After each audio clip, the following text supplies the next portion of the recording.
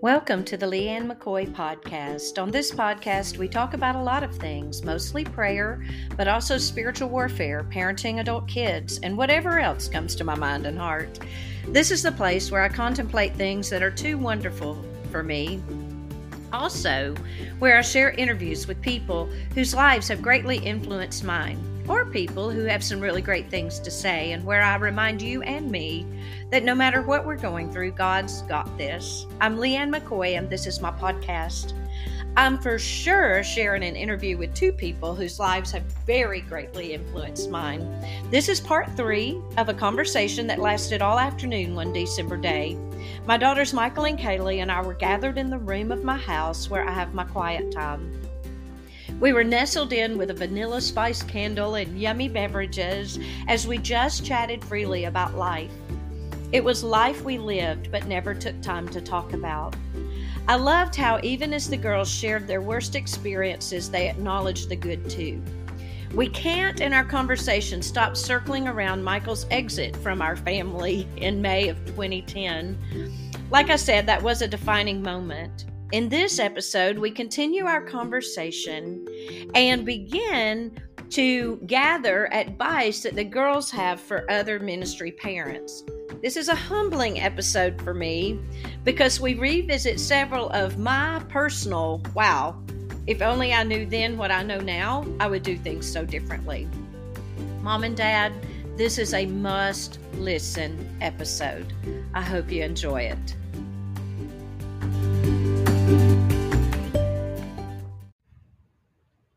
I think that being a PK is a really hard and complicated place to be because everything in your life is going to be on display. You've heard that all your lives. You know, you live in the fishbowl. And goodness, my throat. But then also you're trying to formulate and figure out your own growing up, your own faith. And it's all wadded together, you know, the people that just behave like people, and then the faith that's being taught, but then you're also formulating your views of the faith by how it's being lived, and when it may be being lived one way and taught another way. And, you know, it's a mess. I've taught many conferences called Ministry is Messy, and it is. And we're all messy and we're all in process and we all make mistakes and we all are sorry. Like I look back on that, especially that was probably the most defining moment in our family's life. Would you say, Kaleigh? Up to that point, anyway, was the decisions that you made when you were a senior in high school and or when you had just graduated. And I mean, we knew things were brewing, but we would call a pattern interrupt. Is that what we call it? A pattern. It was definitely a pattern interrupt. And I even think, even just hearing it today, there would be ways that Tom and I your dad and I would handle it differently, knowing what we know now, but we don't get to do that. We didn't know then what we know now. Curse of being the firstborn. Well, and you don't, like, as parents, you don't even know how to be parents after your children grow up. You're doing that for the first time. And the joy that Tom and I, your dad and I had, that your dad and I had is that we had our children so fast together. Like you were just turned 3 and still in pull-ups when TJ was born and Kayleigh's in between, that every stage of life we've had to go through it, we didn't get to apply what we learned with one to another because we're through that stage. And so we're all figuring it out. And some of the best lessons I've learned in the past 10 years, as y'all have grown from 20 to 30, is that once y'all get to be adults, our lives are not as intertwined, but somebody doesn't inform my heart of that, you know, because my heart is still intertwined. And so, and like, where were the parenting books that helped prepare us for that? And then we didn't get to gradually have a 9-month pregnancy into it. We were slam dunked, you know, with the baby and the decisions. Living in their house planning to go to college. To like you not speaking to any of us immediately. Right. And it happened so fast. Then you were pregnant, and we found that out from somebody else. And I told that somebody else on purpose because I knew it would spread like wildfire because I didn't want to say it. Mm-hmm. Yeah. So I strategically picked the first person. And the prayer chain calls us, and we heard she's pregnant, and I'm like, are you kidding me? Like, that's why I'm not a real fan of prayer chains. I mean, I'm a big fan of prayer, and I'm a big fan of a lot of people praying together. Yeah, prayer chain, but not the phone call prayer chain. Well, it's like playing telephone. It is playing telephone. That reminds me of like the prayer requests and like how that would sometimes become gossip. Yes. Oh, bless their hearts. And yeah. That's why I really... If a Southerner says bless your heart, they don't mean bless your heart. Yeah, they mean, wow, we just found out something they would definitely not want me to know. And I can't wait to tell somebody else. Right. Yeah. But and that's why I try to really promote people praying their request instead of sharing them, because it's funny when you bring God into it and you're talking to him, he has a way of creating accountability. Yeah, well, I mean, he has a way of helping you stay on track, I think, in that. But anyway, plus it's way more productive. See, that's funny because this podcast is pretty cool because I know Kaleigh and I are sharing stuff that you never thought or perspective. I didn't know you found out through the prayer chain. I knew you found out from a person. Well, but I didn't know it. We heard it. Yeah, we heard it from prayer chain, and that made us. When this person came to us, that. Yeah, we were like, come on, let's talk, whatever. It was, woo. And I know exactly who that was. Yeah, well, it's okay. It's okay. So all that to say, the dynamics are so interesting because these are, especially being a mother, thinking about this is the life, like y'all are mothers, both of you are. And you have in your heart a life you want to create for your children, and most likely you do what I did. I had decided what I liked about how my mom and dad did it, and I wanted to repeat that. And then there were things my mom and dad did that I didn't like, and so daggone, we weren't going to do that. And so I just, but in looking back, I wasn't able to have as much control over the life experience that you had as what I wish I had. I would have done things a lot different.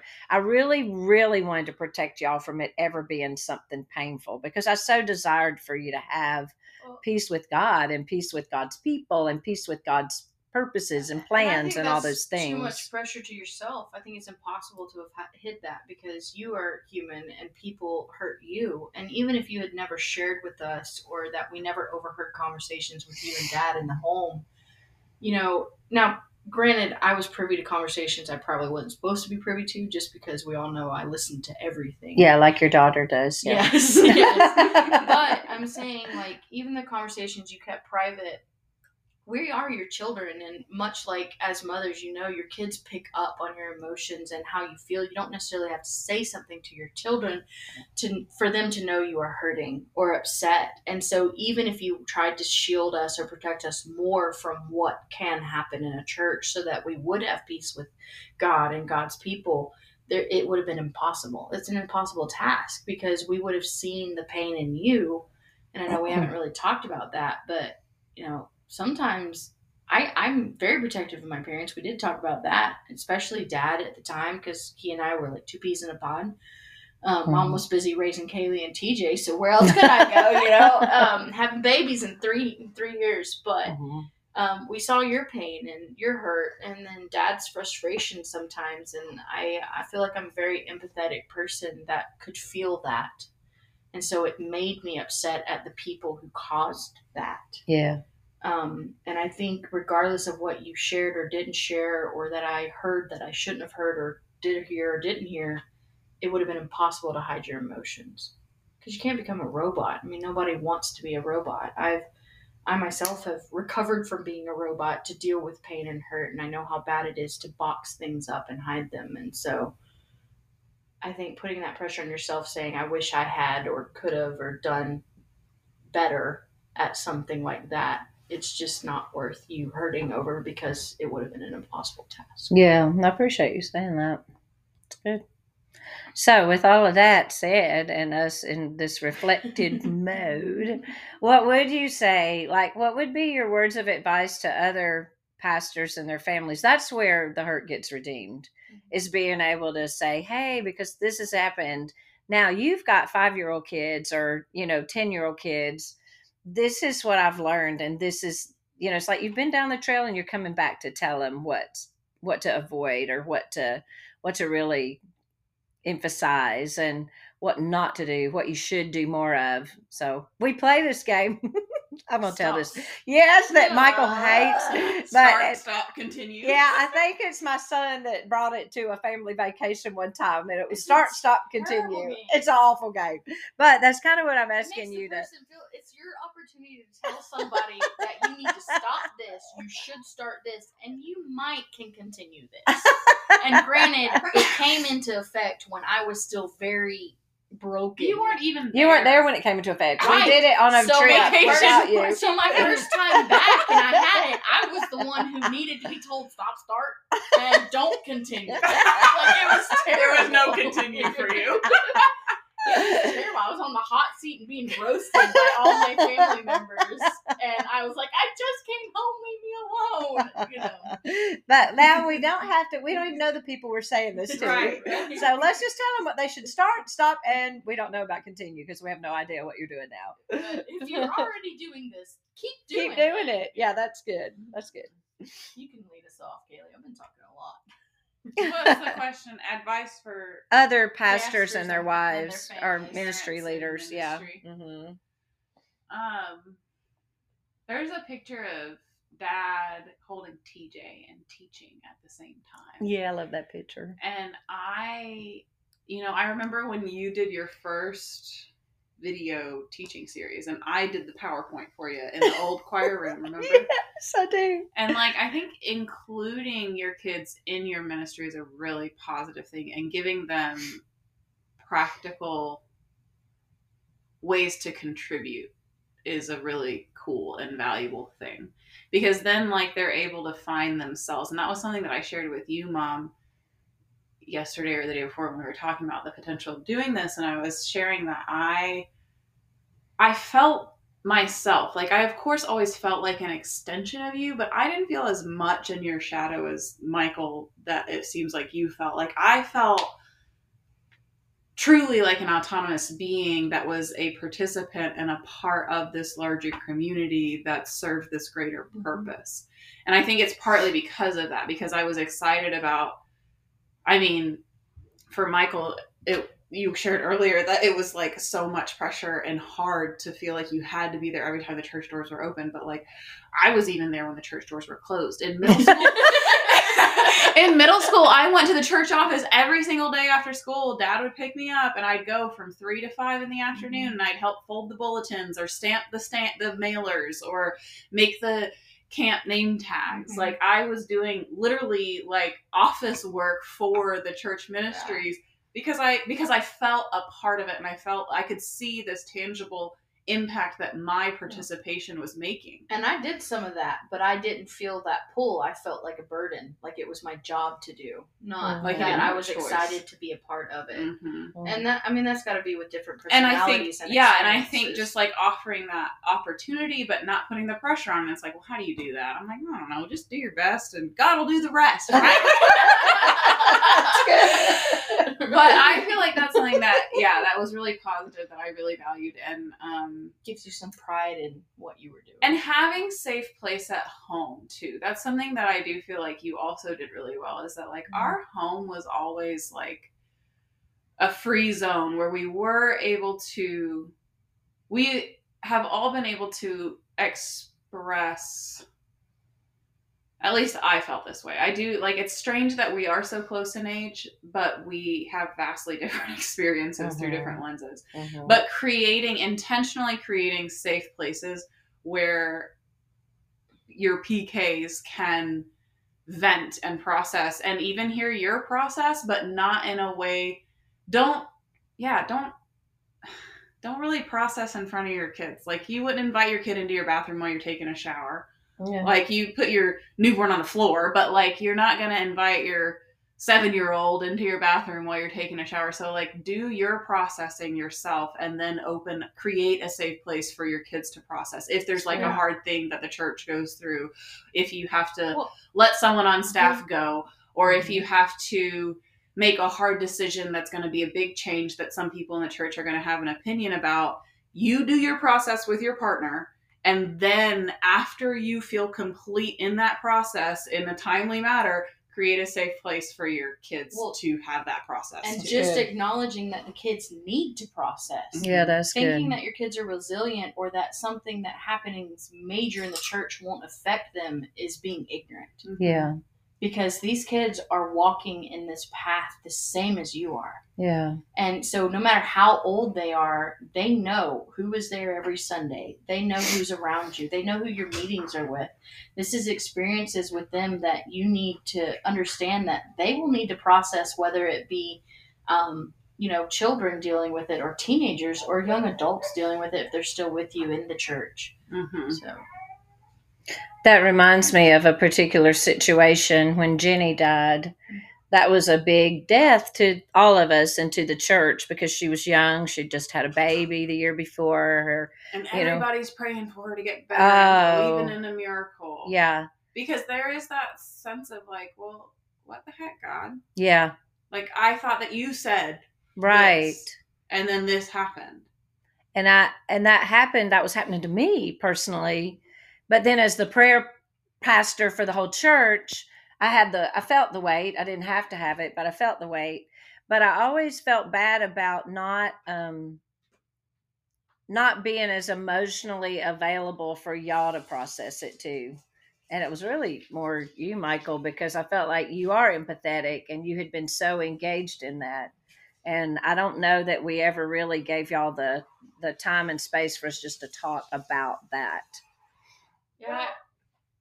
I remember that too. That specifically has a direct impact on our personal life. Like, you guys, I remember you guys having to go to their house because they thought it was the last night. Like, a couple times late at night on a school night, and we had to go to a friend's house, and you had to shuffle us around. And so it like disrupted our normal in order for you to serve that role. Yeah, and I kept their kids during the funeral. And I don't think we ever discussed what was going on, or how we felt, or and I think something else that is important for pastors and ministry people in the ministry with their kids is, it's okay to be mad or confused or upset or question God. Like, for us to just say that this is the word and this is it. I mean, yes, that's true, but we need a safe place to feel that we can vent and say, why did God do this? Why did he not save Jenny for those kids' sake? Or why did he not redeem my ex-husband? Even as an adult, there are places that we need to feel safe enough to talk those things out loud, so we're not getting bottled up with that situation. And while Kaleigh said y'all created a really safe place growing up that we could share and vent, I mean, I agree with that to an extent. There were some times that I would say things and you would be like, oh my gosh, I hope you didn't say that. And I would have to say, if I could have said. Right, I remember. Under circumstances that I would have rather said. Right. But don't worry, I didn't say that. I said this and was more politically correct on how I remember. delivered it.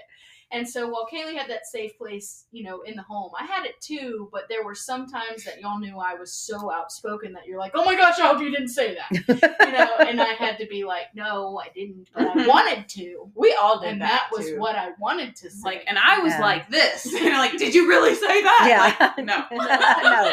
Y'all would always do that to me. And then I went, blah, blah, blah, blah. And I was like, please tell me that did not. Oh, of course not, Mom. I'm like, oh my goodness. But I needed to get it out because it's in me, and it's what I wanted to say. I get that. That was good. All right, those are good. Those are good things. Y'all got other thoughts about how parents could? I think creating and nurturing connection outside of the church too, like whether that's sports or other extracurriculars or friendships with kids at school. Because I remember until I went to middle school, I went to school with a totally different group of kids than I went to church with, and I never felt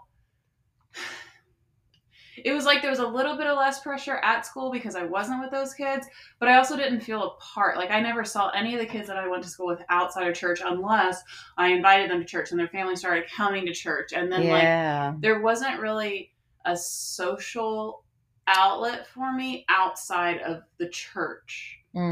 I think that's healthy. I mean, and I had that to an extreme playing travel softball. I had an established life. Yeah. And then in my junior year in high school, when I manipulated my parents to let me go to private school, I got to go somewhere completely different and be my own person.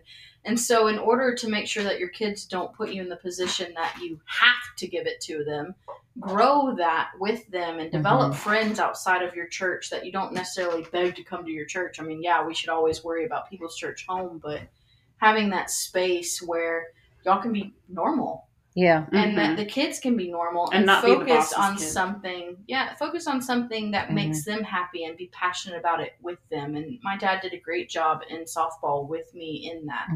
Now it was also harder for him to let go of softball when I decided my passion was no longer softball. Oh my gosh. And softball was hard on our relationship too as sisters because of the competitive nature of it. And he would say, yeah, he would say crazy things. But granted, I mean, he would say crazy things. Don't say crazy things, Dad. Don't say crazy things, Dad. Don't pit your daughters against each other. That's definitely not a good thing to do. And I don't think it was intentional. It was to drive us both to be our best in that moment. Right.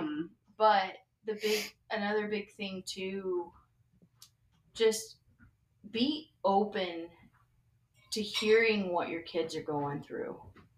I think my biggest... Without having an agenda to change it or fix it or make it what you wish it was, like just let it be what it is and let them feel how they feel when and make them feel safe. 17, my senior year, and I'm sure people noticed in church, and like I said, my pain has blinded so much of my memory of that time. And I know, I'm pretty sure Casey even talked to me a few times back then, and remember this time I didn't like her. She was a Sunday school teacher. She represented everything about my parents that I didn't like, that had to do with the church. And so unfortunately she got the brunt of that snarky sass. And I just feel that everything I told my mom and dad my senior year in high school went in one ear and out the other. And it was always like I had a problem and they were going to fix it no matter what, period. And they had an agenda and a plan for you, and it didn't matter what you wanted. I remember them being so surprised that you made the decision that you did, and me and TJ being like, no, that makes sense. Like, she's tracking. Well, I told them that I was moving out for 6 months. And it was like, never crossed their radar. And they were so hurt when it actually happened. They didn't believe I'd do it. And the reason I stayed in the home past my 18th birthday in March was because I knew my private school would withhold my diploma. I mean, I was smart enough to stay in the home after the 18th birthday because I wanted my high school diploma. I wasn't that stupid to... I made stupid decisions smartly is what I tell people. But, just hear your kids out. And when they say something, genuinely listen to them to comprehend. Don't listen to respond. If you have a daughter or a son that is struggling in developing their own faith or connection to church, don't tell them what their next steps are going to be, especially in high school. Sit with them and hear their goals and their dreams. And if they don't know what it is yet, tell them that, hey, we can figure this out. You can take a gap year if you want. Life is not all about the college degree anymore. People are becoming successful without one. I don't have one. I didn't finish my college degree. I had kids at a young age. But there's just, if I had been heard at the request I was making at that age, I feel like genuinely heard and not just told, yeah, we hear you, or yeah, sure, whatever, or no, this is what's going to happen. If I had genuinely had an input in my life at 17 years old, because I was about to be an adult legally, according to the government, that I needed to take some charge of my life, I might not have made so many drastic decisions like moving out on my own behind my parents' back after they left to go out of town. I wouldn't have cut family out. So you need to offer the safe space where you're actually hearing, and you also need to process before you offer that. That's just a safe practice period, because your kids, it's okay for your kids to see you at your vulnerable. Don't hide that from them, and be open that, hey, we're still working through this, but I promise you we're going to provide this space for you, even if you can't do it at that time. Kids can understand, especially the older ones, that you have their best interest at heart. But you need to know that they're just not the old biblical saying or old Southern Baptist deacon saying kids are meant to be seen and not heard. That's something I've heard. Pop say. Yeah, or That's it's not people. biblical. That's no, yeah. But it came from people that to me were biblical in my life, and so that's just not something that kids in these days need to hear, especially kids that go through the emotional roller coaster that is ministry. Because whether you like it or not, your job is not 9 to 5, and you are not leaving work and leaving it at work. You are bringing it home, regardless. Mm-hmm. And so it is an emotional roller coaster that you have been called to do by God. However, your children were born into it and have no option. And so they deserve a space that they can be upset about it and safe to share and process, so that they can come to terms with it and have a better view and outlook of it and accept it for what it is and enjoy the benefits of it, because there are benefits in it. But an understanding that the pain is real. You chose it. They live it. And that's going to be huge in their foundation and going off to their adult life. It's good. It's good stuff. Mm-hmm. Anything else? I think that looking back and knowing what's so great about this, you guys who are listening don't have all the context that the three of us have, because we have all of the life that surrounded every ounce of every word that's come out of Kaleigh and Michael's mouths. We know all the stories surrounding that. And one of the things that I would say is don't ever, ever, ever let the size of your faith expand the size of your problem or your crisis. Because and I'm talking about small faith, because what happened to me during those times when I felt like my family was falling apart is that I was driven by a lot of fear. And the fear was that if I didn't keep it together, or I didn't keep them together, that it would all just go to pieces. And what I learned through it all is, I've made the bracelets, and we say it all the time, is God's got this, whatever this is. I had him very contained in a box. Like he had my family together. If my children grew up, went to college, got married, had their babies, lived only 2 miles away from me, and happily ever after, amen, and they didn't do that. Not a single one of them did that. And what I've learned in that is God is so much bigger than the parameters that we build or the stories that we have. I thought I had miscarried when I was pregnant with Kaleigh, and I went back into the doctor's office just a week after I had found out I was pregnant, and they were beginning to counsel me as if we had miscarried. And he said, and one of the things the doctor said is, I know you've already been wondering how you're going to pay for this child's college, and you're going to lose this baby. And that is what happens. And all of my children have accused me of mapping out the plan of their lives. And it's not like I set out to do so. I didn't say, oh, this afternoon I need to spend 2 hours mapping out my children's lives. It just happened. Like, it's just, I became pregnant with them, and the picture sprang to life.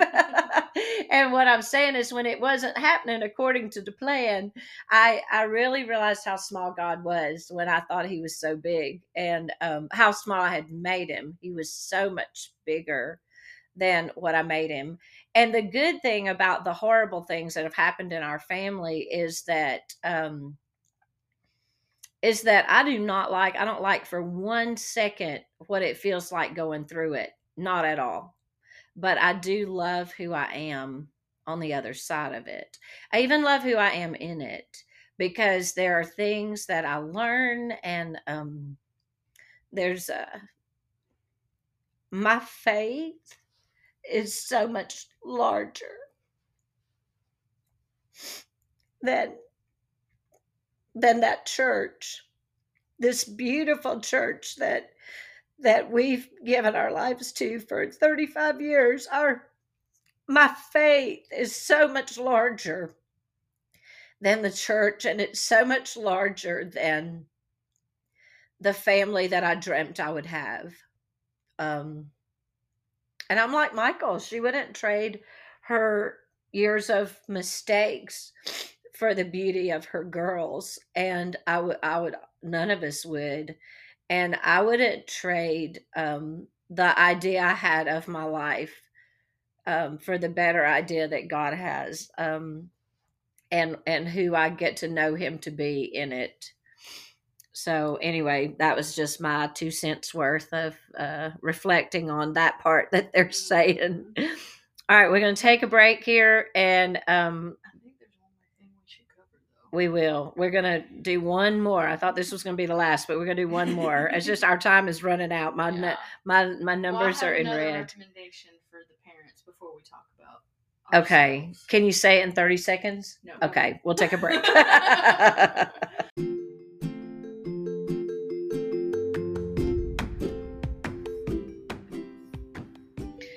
Ouch. This part of the conversation hurts most for me, but at the same time, I'm so grateful that my daughters are sharing it. We need to hear this. I think that so much of our life is lived under a thin veil of, let's make it really easy for people to like us and to follow our husband-dad's leadership, even if we have to compromise how we feel or even who we are.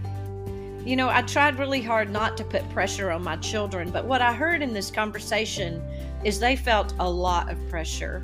We need to be aware of that and realize that our children need a safe place to process.